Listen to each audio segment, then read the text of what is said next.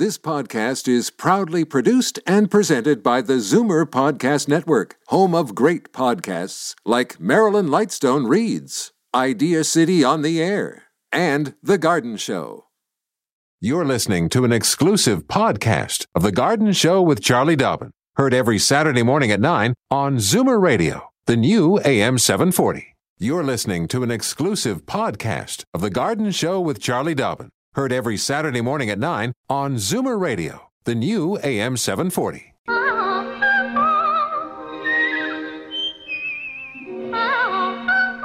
Welcome, friend, to our weekly garden party. We hope you brought along your questions, because it's time to dish the dirt on the AM 740 Garden Show with Charlie Dobbin. And here's the sous chef, Frankie Proctor, here sharing the studio along with Charlie on this rather cool Saturday morning, huh? Totally cool. Yeah, I don't hear you. My mic's not on. Oh, there we are. go. Hello. There we are. Good morning. David Gaskin and the gremlins got to him there. Our producer, Yeah. the first voice you will hear when you call these numbers, let me just give them out here. Sure. For Toronto area listeners, let's see, it's 416-360-0740. Then anywhere else in the province, toll free, doesn't cost you a penny, 1-866-740-4740. So... Oh, you've got an announcement. I do. There I will just remind everybody, because this is a timely announcement. Today, from 10 a.m. until 3 p.m., the Trial Gardens public open house at Landscape Ontario is happening, and it's a great day to be outside. Nice and sunny, not too hot. It is an outdoor event, obviously. Landscape Ontario is located just near Milton, so it's 7865 5th Line South, which is just near Trafalgar Road, just south of Steeles in Milton. So I would Google Landscape Ontario, get a map to get there. But the Trial Gardens open house, I went yesterday to the trade open house. So trial gardens are gardens that are planted typically on a yearly basis with annuals. Sometimes there's perennials in them. So if there's perennials, obviously they're there for many years. And they're test gardens. So the breeders donate the product, and then the manager of the trial garden, either it's little cuttings or it's seeds, gets it all growing, plants it all out, has labels on everything, and then monitors. It's one of those things where they keep track of everything. So there's a lot of paperwork involved. But these same plants are being trialed in gardens all over North America at the same time. So at the end of the year, all those reports are put together, and certain selections are made to be the best to put out onto the market next year. So you get a sneak peek at stuff that might be out there. Exactly, based on how they are acting this year around all over the continent, like I say. So it is exactly that, a sneak peek on new petunias, new portulaca, new vinca, all kinds of new vegetables. There's a whole vegetable garden in there as well. Some of the vegetables, these little tomatoes, they're little tiny cherry tomatoes that grow flat on the ground. So they're not just staked up. Exactly. Like they're just like a ground cover. It's almost like, looks like strawberries, but they're growing flat on the ground. And one of the gentlemen I was talking to yesterday, Larry Shirk, mentioned that he thought this might be a kind of a cool thing for the urban vegetable gardener who is having trouble with tomatoes because the raccoons and squirrels keep taking them all the time. So what you could do is you could grow these tomatoes, and then you could put a cage over top, like just a simple chicken wire of a top on, and you'd still get lots of tomatoes, and the raccoons couldn't get them before you. Well, I'll be a son of a gun, But the other reason I bring up the trial gardens is that this year there are also over 800 roses planted there. Now, if you like roses, and we've had lots of colors, people who love roses and are interested in growing them easily, low maintenance, lots of color, and sometimes they call and say, every leaf has fallen off. How come? What you'll see when you go to the trial gardens and you look at these roses, over 800, they're all labeled. Yeah. You can see whether the leaves are still shiny and detached, which is a very good indication of disease resistance. You'll see how much color there is on them even now. So that tells you a lot about the ever-blooming potential. You'll see the way they grow, the form, obviously the color, the fragrance, all that. And the names are right there. So by walking around, you say, I really I need a pink one. You walk around, make some notes of names, and that's what you then go shopping for. And these are not necessarily, some of them are very, very new cultivars, but they are all available in the marketplace. None of them are being tested. They're strictly there as a showpiece. Hey, that sounds like a great idea. It is a great idea. Okay. All right. Landscape Ontario. Landscape Ontario today, 10 to 3. Very good. Do I have time to tell you a quick story about my kitty cat? Yes, indeed you do. As an owner of a cat, Dickens, I get a lot of emails about Dickens and phone calls. Yeah. How's Dickens doing? So, Carter. Carter, my crazy Carter, I was just thinking maybe I need a cat whisperer because there's some training required for my cat. I've told you in the past that he can leap tall buildings, and so he has bells attached to every body part. And when he breathes, he jingles. So it's very cheerful. He jingles all the time. So he's outside. This a couple weeks ago, jingle jingle in the backyard, and I look, and he's got a bird in his mouth. So I went out there and I grabbed him by the scruff of the neck. Said, drop that bird, drop that bird. And he's looking at me going, I'm not dropping this bird. This is my bird. And drop that bird. Well, of course, I gave up because by that time the poor little bird wasn't going to survive. Anyway. You're shaking the hell out of the cat. No. No, exactly. So we moved on. Then one night, a few nights ago, it's jingle, jingle, jingle coming to the back door, and it's dark out, and I just opened the door, didn't look closely, and Jingle, Jingle Boy comes hopping in, and suddenly I realize he has something in his mouth. Oh. So I look a little bit more closely. I realize he has a mouse in his mouth. So now it's like I'm trying to pick up the cat, open the door, and now I'm saying, don't drop that mouse, which is opposite of drop that bird. What does he do? He drops the mouse. So the mouse is loose in the house now. Exactly. The mouse is going, I'm out of here, and dashes under some furniture, and my cat's looking at me and going, hey, I brought home a mouse. Isn't that great? Isn't that great? And he's like all happy and proud of himself, goes to have a snack, right? Over at the food bowl. Yeah. I'm going, honey, we have a mouse in the house. And my honey is not a mouse fan. As a matter of fact, she's quite afraid of mice.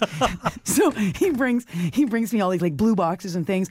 And I've got the broom and I've corralled the mouse. And all he has to do is like put the box over the mouse as it comes out from underneath the furniture. Well, of course, when the mouse comes out, my honey leaps back 20 feet. The mouse just went straight under the stove and is happily living there now. So he jumps in the car off to the 24-hour any store that sells mouse traps. We've got mouse traps everywhere.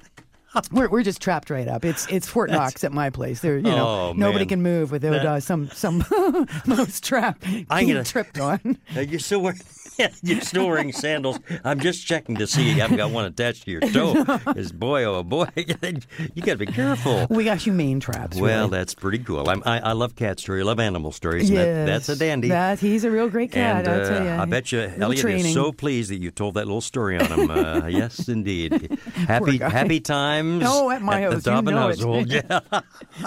Okay, my friends. The mantra for the show: call early, call often, one question per call. And David, our producer, has lined up the bank of callers already, and we'll be along to talk to Mary in Brampton in just a moment. Fur and feathers and bugs of all size. There's more going on in the garden than we do realize. And should little creatures become a big problem, well, then you've got The Garden Show with Charlie Dobbin. Exclusively on Zoomer Radio, AM 740. And we just had a call from Walt Disney Studios who want to get together with Charlie and start making a cartoon about her house with all the mice. And little Mickey and Minnie will be running around the screen soon. And my jingling cat will be chasing Carter. behind. Well, Mary, out in Brampton, what story do you have for us today? Good morning, my Saturday morning wake-up people. Good morning. Thank you. Question. I have a spray hibiscus that I want to bring in for the fall and keep it through the winter and start it all over again in the summer. Other than removing the buds and cutting it back, what else should I think of? It's a tropical hibiscus? Yeah, this is the third season I've had it. So why do you want to remove all the buds and cut it back? Well, that's what I read in the book, and I didn't know if that was true. What should I do? Well, it's an interesting point. Yeah, you could argue that that's the right thing to do. However, I never have the heart to do that. Yeah, when I bring in a hibiscus, just as you're experiencing, typically they're in full bud and full bloom at the end of the summer. Yeah, I have at least 10 or 12 buds on it. Yeah, exactly. So what I do is I want to make sure I'm not bringing any bugs in when I bring in the plant, but I also have a nice sunny window that I can put the plant in because remember, it's been out in a sunny spot outside. We need to keep it growing. We need to give it lots of light inside. So I start by moving it into the shade about 10 days before I'm going to bring it inside, just to lower the light levels and get the plant used to less light. Then just 24 hours before I'm going to bring it in, soapy water, give it a bath, a shower, a bath. Yeah, I have insecticidal soap. Yeah, exactly. So a good cleaning. Remember, you're going to spritz from below and above because you want to make sure there's no insects on there. And you will make sure that you're doing that soapy showering of the plant, preferably in the shade or early in the day or late in the day, so that you don't have any sun on the plant when that soap is going on. Let the soap sit there for an hour or so, clean water, rinse it off. I do try and wash through the soil as well, just to make sure there's no earwigs or sow bugs or whatever in the soil. So a good thorough drenching of the soil. Drain the plant, bring it inside to a nice sunny location, and keep it in that southern window for the entire winter. So leave the buds alone and let them come out. Yeah, and then I do big cutting back in March. In March, Yeah. Okay. Yeah, and no fertilizing at all until March. Yeah, that was my last week's call. Yeah, from New York City, right? Got it. Nice to have you on the show again. Thank you. Thanks again, Mary. Thanks, Mary. Pleasure always to have a chat with our listeners here, 9:16 our time. It's The Garden Show, AM 740, Zoomer Radio, as we say hi to Philomena in Mississauga. Good morning. Good morning. Morning. Hi, I love your show. Thank you. I have a question regarding clematis. I have no idea what the name is, but it's a lovely purple bloom. And I've had it since last 10 years. And it was beautiful till last year. This year, I just got a few blooms and that's it. And now I see the leaves are all eaten up sort of way, like small cuts on them. And the plant seems to be like dying out. Tell me, do you ever prune that plant? I do during this March. Okay, good. And when you do that pruning, how far down do you prune the plant? I really don't prune it all the way down. I just cut out all the dead shoots that I see. All right, so here's what I would suggest. If it's a purple flower, as you say, and it's a star-shaped flower, that's right, flat flower, it's probably, the purples do tend to be quite vigorous. It might be one called Jack Manny, because that's one of the more popular purple clematis.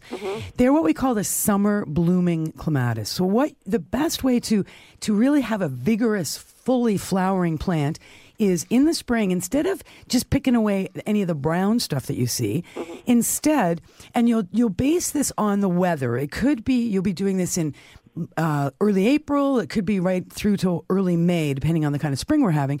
But you keep an eye on it, and you'll start to see little buds starting to break on the brown vines that are still hanging there from the winter. They look like little mouse ears. They're just little silver, soft, furry little buds. Once you see those buds, then get out your loppers or your chainsaw or whatever you need and cut that entire plant down to about the height of your knees. Oh, okay. In a perfect world, you would cut each of the strands, each of the vines, to just above a set of those little buds that you're just seeing starting to pop. So straight across, and, it might be 10, 12, 18 inches tall at that point. Walk away, fertilize, of course, in the spring. Consider top dressing, look at, good organic material. And then what will happen is lots of green growth will appear, and that's where the flowers form, is on the new growth. Okay. So you have lots more flowers. Thank you so much. This year you probably had a little bit of earwig action, because it's been a pretty big year for earwigs, and they do love clematis. Okay. Okay. Because I was wondering what happened, because it was such a lovely plant, and then suddenly it started dying out. And thank you so much. Oh, you're very welcome. I really enjoy your show. Wonderful. Thank you, Philomena. Much. Thank you. Let me repeat the phone numbers. We might have new listeners out there saying, how do I get in there? Okay, very simple. If you're in Toronto, call 416-360-0740. And then anywhere else in the province, toll free 1-866-740-4740. And let's go to a caller from Toronto, as a matter of fact. Dorothy's on the line. Oh, Dorothy, hold on just a minute. I'm exceeding my time limit. I've got to take a little break here, but we'll be right back to talk to you after these words. Daffodils and daisies, bluebells and begonias, forsythia and foxgloves, marigolds, magnolia, lavender and lupins, dahlias, delphiniums, stalks, phlox, hollyhocks, tulips and sweet williams. You've picked the right place for everything floral. This is The Garden Show with Charlie Dobbin, exclusively on Zoomer Radio, AM 740. Well, we're back on the line with Dorothy. Hi, Dorothy. Welcome to the show. Thank you. Good morning, everybody. Good morning. My problem is the grass in the backyard and the front yard, and it's full of weeds. And then they're toadstools. They're brown. They're beige. They're white. They're growing here and there. And I don't know how to get rid of anything. Okay. So tell me, your lawn, does it get much sun at all? Yes, in the afternoon, and from maybe 11 o'clock in the morning. Oh, okay. So you've got quite a number of hours of sunlight across the lawn in different areas. Yes. Okay, so the mushrooms, whenever you see little toadstools or little mushrooms growing in a lawn, you know a couple of things. One is it's been raining a lot, and that's exactly right. Well, I do have an underground water sprinkler. Okay, well, so that's been on all season. So, but then you've had the sprinkler plus the rain, and we've had some good rain, thank goodness, the last little bit. But what's really going on is there are some roots of some tree or shrub that was in your garden at some point, or perhaps the neighbor's garden, which has now been removed. And the roots are still down there, and they're slowly but surely decomposing. And those little toadstools are the fruiting bodies of the fungus that is decomposing the roots that are below ground. That's all it is. So what do? In the morning, you take a walk around your garden, and if you see those little mushrooms, those little toadstools popping up through the lawn, through the grass, just with your foot, just knock them over. Just knock them over. Preferably earlier in the day is better, because you'll slow down the spores being spread around anymore. But it's not a big deal. Eventually, the toadstools will stop, because eventually all the decomposition will have taken place. There'll be nothing more going on underground, and then you won't see any toadstools. So don't worry about that at all. That's just a minor problem that can happen for a couple of years. The weeds, this is a very good time. As the weather has started to cool down, it's a wonderful time to consider killing weeds in our lawns by using the product that is out there for us to use called Weed Be Gone. That's what I'm using. Now, the trick with Weed Be Gone is that you don't just go out there and spritz and walk away. You have to spray twice over a 10-day period, and you should be fertilizing, because we have to help our lawns to out-compete the weeds, and the best way to help our lawns do that is to feed them and have them lush and thick and full, and then the weeds cannot get a hold. But on its own, Weed Be Gone will not just magically make your weeds disappear and make the lawn grow beautifully. So it's all part of a process, and the Weed Be Gone does work if you use it as per instructions, time of day, moisture requirements. Spray twice, and recognize that fertilizing is all part and parcel of good lawn care. Now, what happens in the wintertime if I don't do anything? Like half the yard is full of weeds now. And I was wondering, would they live over winter? Depends what kind of weeds they are, but even crabgrass. Oh, okay, so that's that type. Yeah. I mean, we know that things like dandelions and stuff come back year after year. They're perennial plants. Crabgrass is an interesting one because, of course, what you're looking at in your lawn, that crabgrass will die. The crabgrass is an annual plant. It dies in the frost. But any one crabgrass plant will first disperse as many as 60,000 seeds before it dies. Oh. So sure, you're not going to have that crabgrass, but you could have exponentially more crabgrass. Now, keep in mind those seeds drop in the fall and don't germinate till the spring. So if your biggest problem right now is crabgrass, you may want to consider just waiting, like you're saying, wait till the spring, and then that's when you'll use the fertilizer with the corn gluten meal, and that will keep all those crabgrass seeds from germinating. But if I use it now, if I use the thing now, can it still kill them? The Weed Be Gone will not kill crabgrass. Oh. The Weed Be Gone will kill broadleafed plantain, black medic, lamb's quarters, dandelions, but it will not kill grasses. So if it's crabgrass control you're looking for, digging now is an option. Or waiting till spring and using the corn gluten meal fertilizer is your other option. That sounds like possibly the best solution really. Yeah. Yes, because the size is really, maybe 6 feet by 10 12 feet. You know, crabgrass is very shallow rooted and the soil is nice and moist. It's actually not that hard to pull. And you'd be amazed like how just one plant is taking up a lot of area. And, you know, this is where I always tell people, you know, the old bottle of wine, the bushel basket, the nice little tool and a cushion, sit on the ground. You know, you could be there for a couple hours. Well, maybe it's one of those things. Maybe a neighborhood child or kid would do it for you. Of course, don't give them the wine, but you know, save that for Charlie. But it really isn't that hard to pull. But it will take time. I mean, it could take a couple hours in that kind of a space. Yeah. All right. What's the other name for crabgrass? The actual Latin name for crabgrass? Well, the man that comes and does my lawn, like he writes out on a piece of paper what it is. I don't have it now, but he didn't call it crabgrass. He called it something else. But it looks like crabgrass. Oh, okay. Well, I'll tell you what. Generally we just refer to it as crabgrass. If it looks like would he have called it maybe bent grass? Could be. Yeah, because that's a different problem, but same thing. It needs to be pulled. So either way, yeah. Well, if you've got somebody, maybe see if he's got staff that can do some pulling for you. But that's what I would recommend, or the pre-emergent herbicide in the spring. Okay, Dorothy, thank you very, Dorothy. very much for calling. It's 9:27 here at AM 740, The Garden Show with Charlie Dobbin, as we take a little trip to the falls. Hey, there's Jean. Good morning, Jean. Good morning. Good morning. My problem is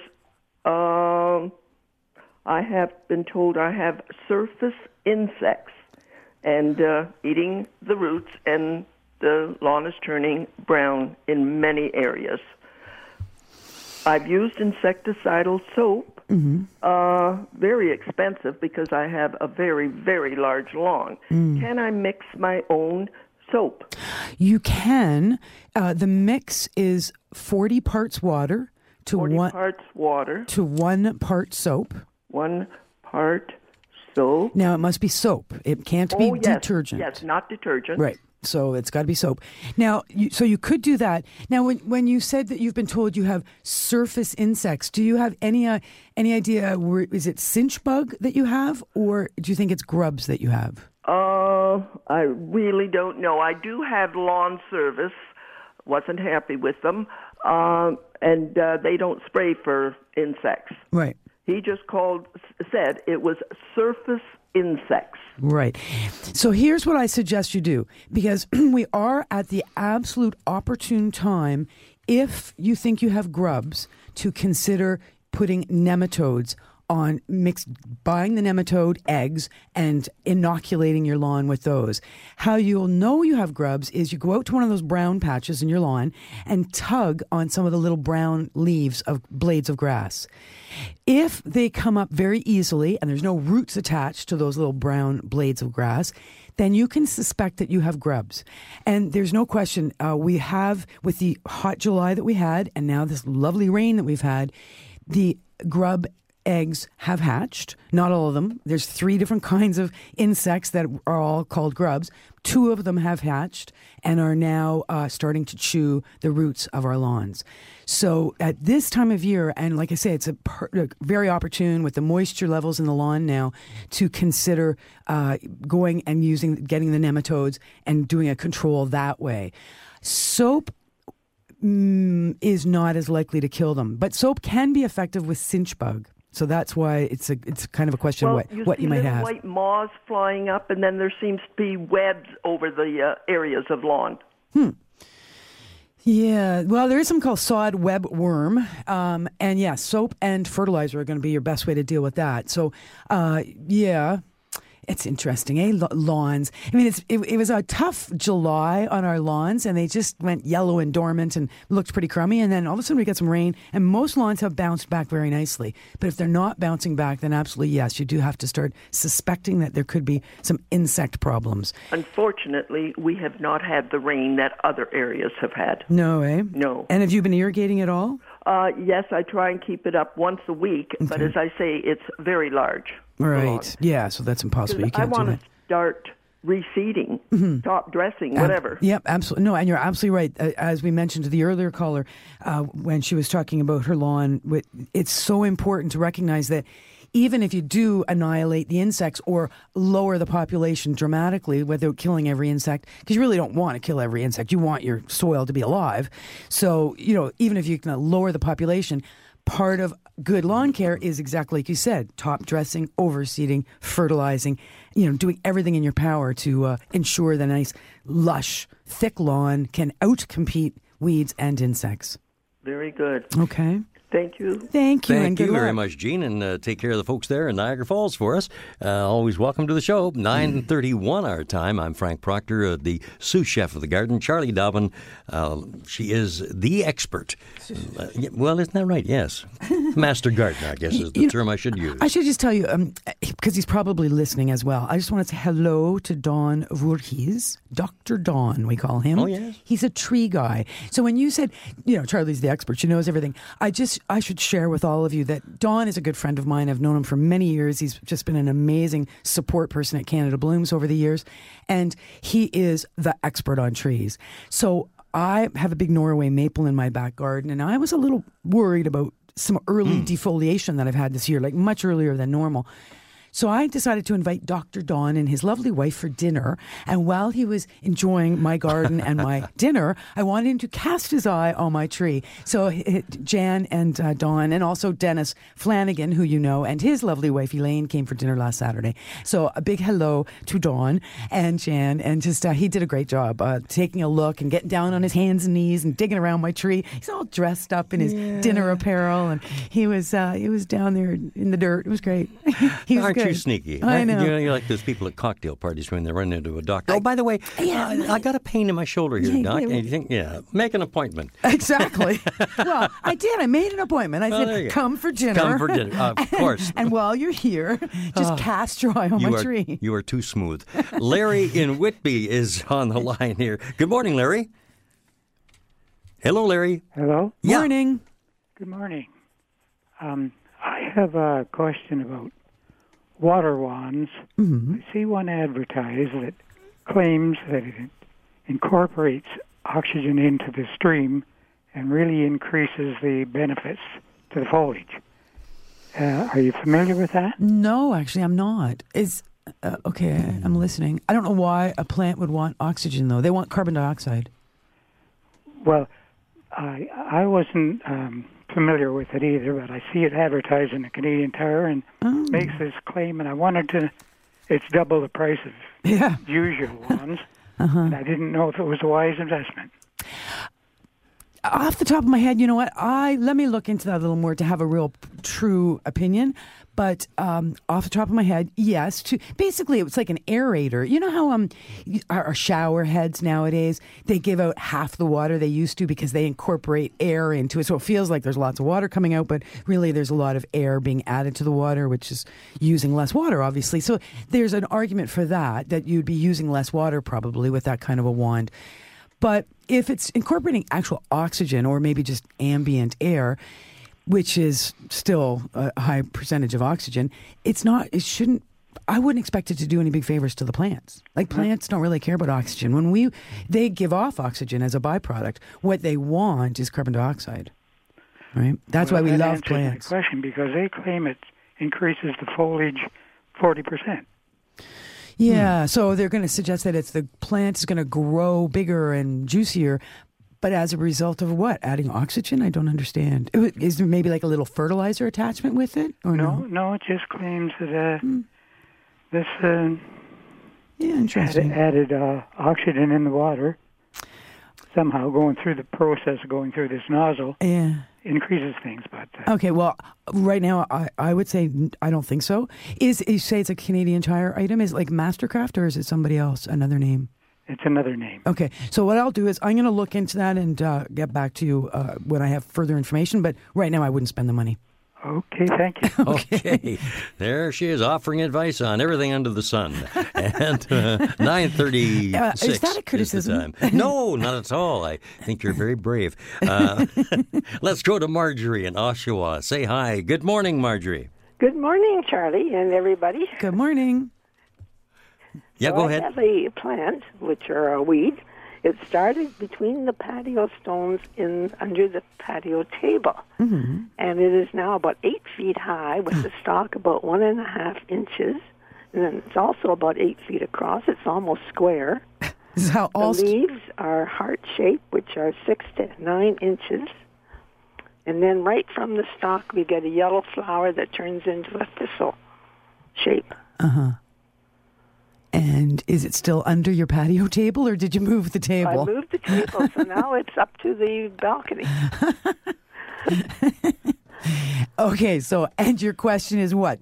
Should you be keeping this and moving the patio, or should you just get out the chainsaw? Is it safe or is it poisonous?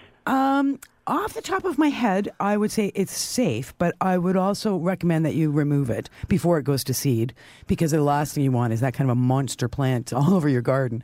I've just scribbled some notes about what you said, the heart-shaped leaves, and like a thistle-type flower, but yellow. Yes. Yeah, okay. Yeah, maybe somebody who's listening knows exactly what that is, or can call us and look it up and tell us exactly what that is. Off the top of my head, I'm not... Are they green leaves or are they got a everything's gray? Very green, except this wee little yellow flower which comes forth. Yeah. And my partner says, don't cut it down or whatnot. You may be disturbing too much. But obviously, some bird decided they should drop it on our patio. Exactly. It's often exactly what it is, whether it's squirrels or birds or ants. I mean, that's a lot of seeds get dispersed by wildlife or even the wind. So it could, I'm happy to try and sort of figure out what it is. But off the top of my head, I would, don't let it go to flower, because once it goes to flower, it's going to go to seed, and then you're going to really be regretting that. But it does sound quite stunning. Oh, yeah, it is. You should take a picture of that. Yeah, take pictures for sure. Can you do that? If you've got a camera, you can take some pictures. And you said to take a picture. I have trouble hearing you at the moment. Yes, please. If you could take a picture. Do you have a camera? Yes. Okay. Take pictures. Send me a picture. I'd love to see it.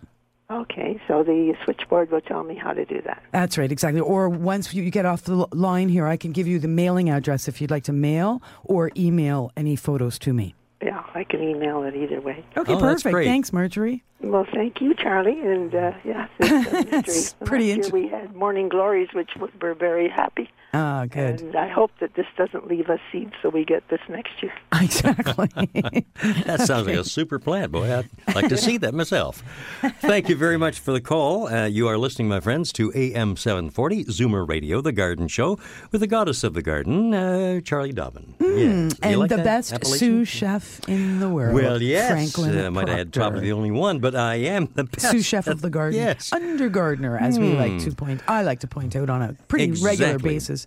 My email address. Oh, yeah. Okay, go ahead. Is my first initial C and my last name Dobbin. So CDOBBIN at am740.ca. And I'm happy to receive pictures of unknown plants or questions that I can answer on air. Like I say, super happy to get any email from anybody who'd like to send. And I will give you the mailing address in case perhaps anybody would like to post a letter or a photograph. Again, put it to my attention to The Garden Show, Charlie Dobbin, 550 Queen Street East, Suite 205. And then the postal code in Toronto is M5A1V2. There you go. Okay. Excellent. And we are going to come back to the lines in just a moment after these words on The Garden Show. Don't change the radio station. Just because the weather changes, garden tips and advice all year round. This is The Garden Show with Charlie Dobbin, exclusively on Zoomer Radio, AM 740. And the sous chef of the garden, Frank Proctor, here, bidding you a great Saturday morning. And it is, too. A little It's on the chilly gorgeous. side. But Oh, it's gonna warm a up. lovely day. Nice day to go to the X. Yeah, sure. They've got a garden show going on there. Have they ever? Yes, And we indeed. are a sponsor of that That here at we AM are. 740. Yeah. Off to Hamilton we go. Charlie, Suzanne is there. Hi, Suzanne. Hi. Morning. Good morning. Can you give me the exact address of the trial gardens? Because I'm sorry I missed it. Oh, sure. If you wanted to look it up on the web, just go to... I will. Landscape Ontario, right? Yeah, landscapeontario.com. .com, yeah. Yep. Or here's the actual address of Landscape Ontario, which is 7865 5th line south. Mm-hmm. Milton. Yeah. Oh, okay. Yeah. So that's where it is? That's exactly right. So it's just the actual location. You can see Landscape Ontario from the 401. Oh, can you? It's on the north side, and it's this building where they've put up big banners on the building that says Landscape Ontario, Green for Life, and then you'll see all the beautiful flowers all down in gardens. Below between the 401 and the building is sort of an acreage of gardens.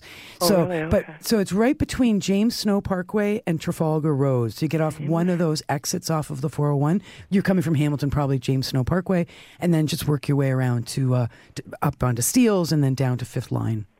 So I wonder how long it'll take to get there from Hamilton. 40 minutes probably at the most. I'll have to put it in 30 on my minutes. GPS. Yeah, that's the best thing to do. That's the best way. Yeah. And the other question was, how long will it take to get through the gardens, do you think? Oh, depends how many notes you're going to make and how many sort of photographs you're going to take and people you're going to chit-chat. No, I've seen people go through a garden like that in 45 minutes, an hour. Okay. But That's you great. could take longer if you had sort of more details you wanted to. Yeah, the hours for that, again, will actually start at 10 o'clock through till 3. Yeah. Right, yeah. And it's just for today, right? Yeah, that's right.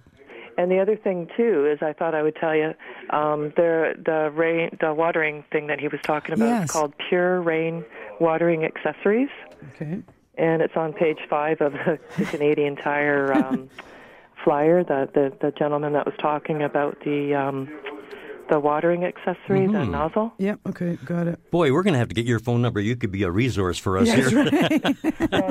I was interested. It was interesting because I was interested. I thought, how could this thing, really do anything for my plants, right? But of course, I was curious. Well, and it's on my list of places to go this afternoon anyway because I have things to pick up. So I'm going to go to Canadian Tire. I'll take a look at it and I'll report back next week. Okay. It is. I mean, it sounds a little gimmicky and gadgety, and the question is, does it have any value or not? So maybe you'll talk about it next week. I will do my best. Okay. Thank you, Suzanne. Thanks for the information. Righto. Enjoy the trial gardens. They're very interesting. Zoomer Radio, AM 740, The Garden Show. Thank you for joining us this morning. And let's check in with Jack, who's calling in from Peterborough. Good morning, Jack. Good morning. How are you this morning? Great. Morning. I just have a question on orchids. I have one here that looks like there's 2 plants growing out of the stalk on it rather than flowers. And I was wondering what I should do with them.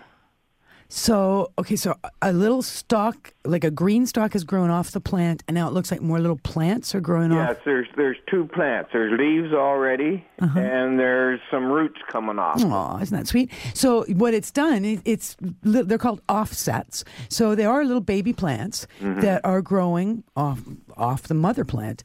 So with nice little sharp pair of scissors, but of course be prepared to have little pots and a proper medium to place those new little plants into, because orchids don't grow in soil, right? So it's whether it's orchid bark or whatever. I have some moss. Is it as good as bark, or would the bark be better? Bark's better. Bark is better. Yeah. Okay. Is it sphagnum moss that you've got?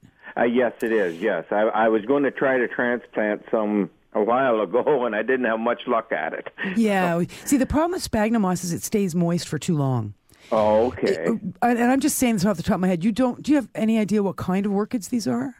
No, it's, as far as I know, just the regular ordinary ones, kind you get from the corner store. That's right, which is the Phalaenopsis. If you wanted to look up anything about transplanting this orchid, or even the best medium to grow it in, and you use your computer, you can just Google moth, as in the flying insect moth, MOTH, orchid, or Phalaenopsis, which is the proper name. But as soon as you do moth orchid, it'll come up with Phalaenopsis, which is starts with a PH. Oh, okay. Okay, and that AELO, Phalaenopsis. There's lots of good information on the web, and of course the Southern Ontario Orchid Society, SOOS.ca, has some very good information on their website as well. Oh, perfect. Okay. All righty. Good stuff. Thanks, Jack. Thanks very much. Yeah, have a great day. Have a good day. Thank you for joining us here in the Garden Show. Just want to give a shout out of my own, if I may. Yes, you may. Certainly. Well, last Wednesday, Di, my wife, and I drove to Kitchener-Waterloo to visit her dad, who was celebrating his 98th birthday. I can't believe that. Yeah, 98. And I was so surprised. My brother-in-law, Ron Shane, said, oh, yeah, and he started talking about the garden. He says, well, Charlie says this. I said, wait a minute. You mean Charlie? Yeah, you listen all the time. Well, he shocked me, I tell you. You had no idea your brother-in-law had no idea he was listened into the to our gardening show. thing. Yeah. The gardening thing. Everybody's into the gardening thing. It's cool to garden. Well, hello, Ron. I call him Uncle Ron. Hi, Uncle Ron. But also, you told me a nice story about Di's dad, the 98-year-old dad. In the home he lives in, he's kind of the go-to handyman. He honestly is. They have a maintenance guy there, of course, but whenever he's away and somebody's, say, their toilet breaks down, they'll call Lloyd Nyland. He'll come and he gets his little box of tools, and then he goes and fixes it. Every day he folds all the napkins. 200 napkins he folds. That's his sort of job. Yeah. And anything else that comes up. I love that, though. Unofficial I love that. Yeah, maintenance guy. Yeah, keeping busy, though, right? Oh, yeah. Doing stuff that you can't sculpts. do. He's a sculptor, a wood carver. A carver, yeah. And he goes to carving classes every week. I mean, the guy's incredible. That is really incredible. So he can obviously see very well if he can do all this carving with sharp blades and things. He's a pretty sharp dude, I'll tell you. Really. Well, big happy birthday to him. Belated birthday. What brought that to mind was that our next caller is from Waterloo, and it's Jan. Good morning, Jan. Hi. Morning. That was interesting. I have a divided plant from a friend, a bee balm, red bee balm, and I put it in my garden, and it was just a few weeks ago I put it in, and then when it started raining, now I have mildew on the leaves. How do I treat that? What do I do? Well, bee balm is the common name of a perennial plant called monarda. And many of the monardas, particularly the older varieties, are very susceptible to powdery mildew. What you can do, well, one thing is you can ignore it and not really worry about it. And recognize, though, that it is likely to happen every year as the temperatures... It's more a humidity thing. With that high humidity we had for the last few weeks, it's really brought the mildew right to the surface on lilacs and phlox and zucchini. You know, lots of leaves have a white coating on them now because of all that humidity. To avoid that in the future, because you can't treat the mildew once it's established. So what you would do in the future is, as we head into humid weather next July or August, you have on hand garden sulfur or a product called Serenade.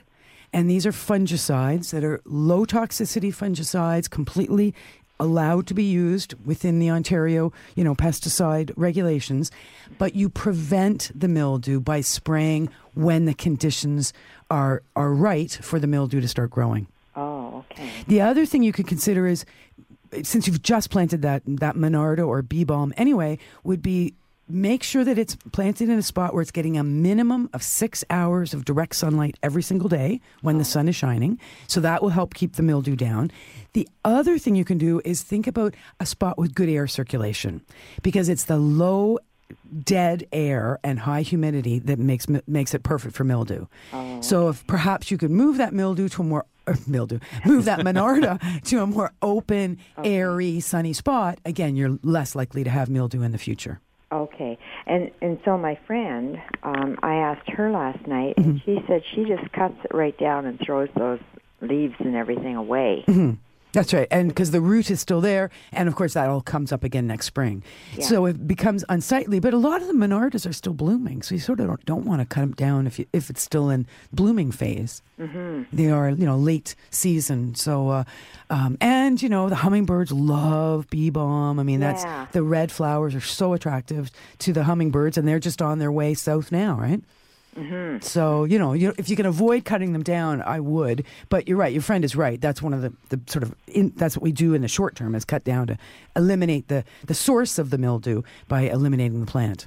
Okay. So it won't spread to other leaves. Is that right? Correct. By removing it like that, that's exactly it. You remove the inoculant. Okay. Thank you so much, Jan, for calling in. Thanks, Jen. Hope everyone enjoying the garden show this morning. A lot of different questions. We'll find out what is on John's mind in Mississauga in just a moment. First, these words on the garden show from AM 740. Fur and feathers and bugs of all size. There's more going on in the garden than we do realize. And should little creatures become a big problem, well, then you've got the Garden Show with Charlie Dobbin. Exclusively on Zoomer Radio, AM 740. Yeah, I know we have one free line that maybe we could get filled up there, 416-360-0740 in Toronto. And then anywhere else in the province, toll free, call 1-866-740-4740 for Charlie Dobbin. As we check in now with John in Mississauga. Good morning, John. Good morning. Morning. Good morning. Great show, like usual. Thank you. Charlie, I have, my everything that is so dear to my heart. I have 10 fruit trees, and this year I'm so disappointed. My nectarine, which had a lot of fruits, it was beautiful greenery and leaves and all that. Since last Sunday, I picked up, I'd say, maybe half a bushel of rotten nectarines. The tree is losing the leaves. And another one, I have the other peach tree, which no leaves and a lot of fruit. Yeah. Can you tell me, please, what's going on in this world? Well, yeah, I know. This has been a very funny year in a lot of ways. Think about how the spring started. Remember how we had that really hot weather in late March? Then it got cold. So a lot of the flowers got frosted off for many of the fruit growing areas. Now, in your case, you've got the fruit happening, so the flowers survived. The leaves came out. And I know we have talked in the past, John. Yeah. Remind me, did you do things like dormant spraying in the spring? Oh, yeah. Yeah. So and I took your advice, too, Charlie, and I used the Bordeaux. Okay. I used it, believe me, I used it religiously. Okay, not in the heat of the day, though. Like, it was early, you would do it like early in the day kind of thing. Yes. Yeah, oh, yeah. The first thing in the morning, 6:30, 6:45, Okay, 7, good. something like that. Yeah. You know? Okay, and that's a copper sulfate, and that's designed to prevent fungal diseases. So, and yet here you are with fruit rotting on the vine, leaves dropping. To be honest, I'm getting so... I thought to my wife, I'm going to get a chainsaw and cut two of them. I know. It's so disappointing when things like this happen. I mean, but every year is different. I mean, you've had years where you've had great crops and great harvests. Oh, yeah. So, between when it was super dry in July, were you religiously watering your trees? Oh, yes. Good. Oh, yes. And yes, especially... like you said, I open the water and I leave it. Yeah. So slow dribble around the trees. Yeah, and of course, and even when I water my lawn, right? I let my water lawn an hour in each area. So when I water, I start from 8:00 in the morning till maybe believe me, 8:00 at night. Wow. One day though, one day a week. Yeah. Okay, good. So, now, do you have lawn growing right up to the base of the trees, or is it open at the base of the trees? No, at the base of the tree, maybe there is around 3 foot square. Good. And soil around it, and I put cow manure at the beginning of the season. I used to use those sticks, but I don't anymore because I find them too expensive. Right. Yeah, and I find them a bit too intense all in one area. I think it sounds like you're doing everything right. Yeah. What about pruning? That's what the frustration of it. Yeah, I know. Yeah. Talk to me about pruning. Did you do any pruning on the trees this past spring? Yes, I did. Yep, you did. And you've been following some good information, or you've got a good book telling you about how to prune believe me, open. Believe me, I do. Good. I'll be honest with you, I used to listen to CKTB, with Bruce Zimmerman, and he even gave me a couple books because I even went to visit him because we used to talk about these a lot. All right. Because, like I said, I've been doing this for 37 years or so. Yeah. And that's, you're right. I did have good crops, but I'm getting frustrated now since we stopped spraying with this and that. There's nothing to sort of enjoy anymore because we cannot spray anymore. And I think what you're expressing, I heard somebody expressing not just a few days ago as well, looking at a lot of crab apples, which same thing, completely defoliated, covered in all kinds of spots and fungal and bacterial and insects. And, they get weakened. The trees get weakened by the diseases. And then, we start to see the decline of the trees over a period of time. And the finger is being pointed at the lack of our ability to prevent the problem because we aren't able to use the sprays we used to be able to use. Uh-huh. And I agree with you. And used properly, those sprays were very, very effective. And frankly, I don't think they were doing huge, horrible things to the environment, used properly. 100% I agree with you, Charlie. The important 100%. term there. Well, John, good luck. So I'm not. You know what, John? Let me leave this with me, and I'll see if I can come up with any thoughts for you to talk about for next show right off the top. Because I hear your frustration. I'm looking forward to listening to you next Saturday. Okay. Thanks, John. Thank you kindly. Have a good weekend. You too. You bet. Bye-bye. Thank you very much. 9:57. Yeah, we've got time for one more call, certainly. Jane in Stouffville, good morning. Morning. Morning. Good morning, Charlie. I have some beautiful tomato plants, and they have yielded a wonderful crop this year of tomatoes. Excellent. Thing is, they taste like onions. Oh. Now, I did plant them around a beautiful Asiatic lily. I didn't want to pull up the lily, and I'm wondering if that's the reason why they have this pungent. Wow. No, Never heard of it that. shouldn't. No, the lilies shouldn't affect the tomatoes at all. Not to be like an onion. Are there chives or onions in the area? No. What variety of tomatoes are they? Do you remember? I think they were beefsteak because there were a variety. I think I planted 3 plants, 3 different varieties. But they're large, like the beefsteak variety. And they look great, but they taste like onions. Yes, and you Well, it's kind of cool, actually. For a salad, nothing better was than gonna say, a little salt and tomatoes pepper. and onion. Sprinkle a little olive oil. If because of the bulb on the Asiatic lily, if that had something to do with it. It shouldn't, but great question. You know what? If it did have an effect, it shouldn't have an onion-like effect. I mean, that's the crazy thing. So, I wonder if perhaps onions or something was in that ground at one point, or like I say, chives or something that might have had left behind something. Maybe you've got one of a kind there. I was going to say, hold on to some seeds off of those tomatoes. That's might be a whole new idea here. Salad bowl in one plant. Or anything, though, do you? Pardon? You don't think the tomatoes would be toxic or anything? No. I wouldn't be at all concerned about that. No. Okay. No. Okay. All right. Well, that's great to know. I was, That's great. Think about planting them in a different location next year and see if that makes, a change. And let us know. Yes. I will. Thanks, Jane. That's one of the strangest I love calls, it. eh? I mean, a tomato that tastes like an onion. Well, yeah, or probably has a bit of an onion flavor. But I mean, think about it for the urban gardener that only has so much space, right? Yeah. Grow an entire salad and 2 plants. Make a great sandwich. I know, a little radicchio. Like, you can just do good things with very few plants. Well, I can't believe the time has flown by to the point we have to say goodbye and welcome to the guys from Dave's Corner Garage. I can hear them.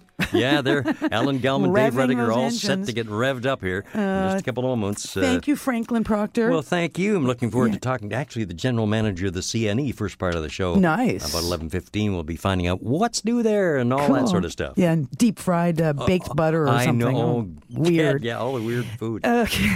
Thanks so much, Dave Gaskin. And thanks for all your great calls. See everybody again next week. This has been an exclusive podcast of The Garden Show with Charlie Dobbin. Heard every Saturday morning at 9 on Zoomer Radio, the new AM 740. This has been an exclusive podcast of The Garden Show with Charlie Dobbin. Heard every Saturday morning at 9 on Zoomer Radio, the new AM 740. This podcast is proudly produced and presented by the Zoomer Podcast Network, home of great podcasts like Marilyn Lightstone Reads, Idea City on the Air, and The Garden Show.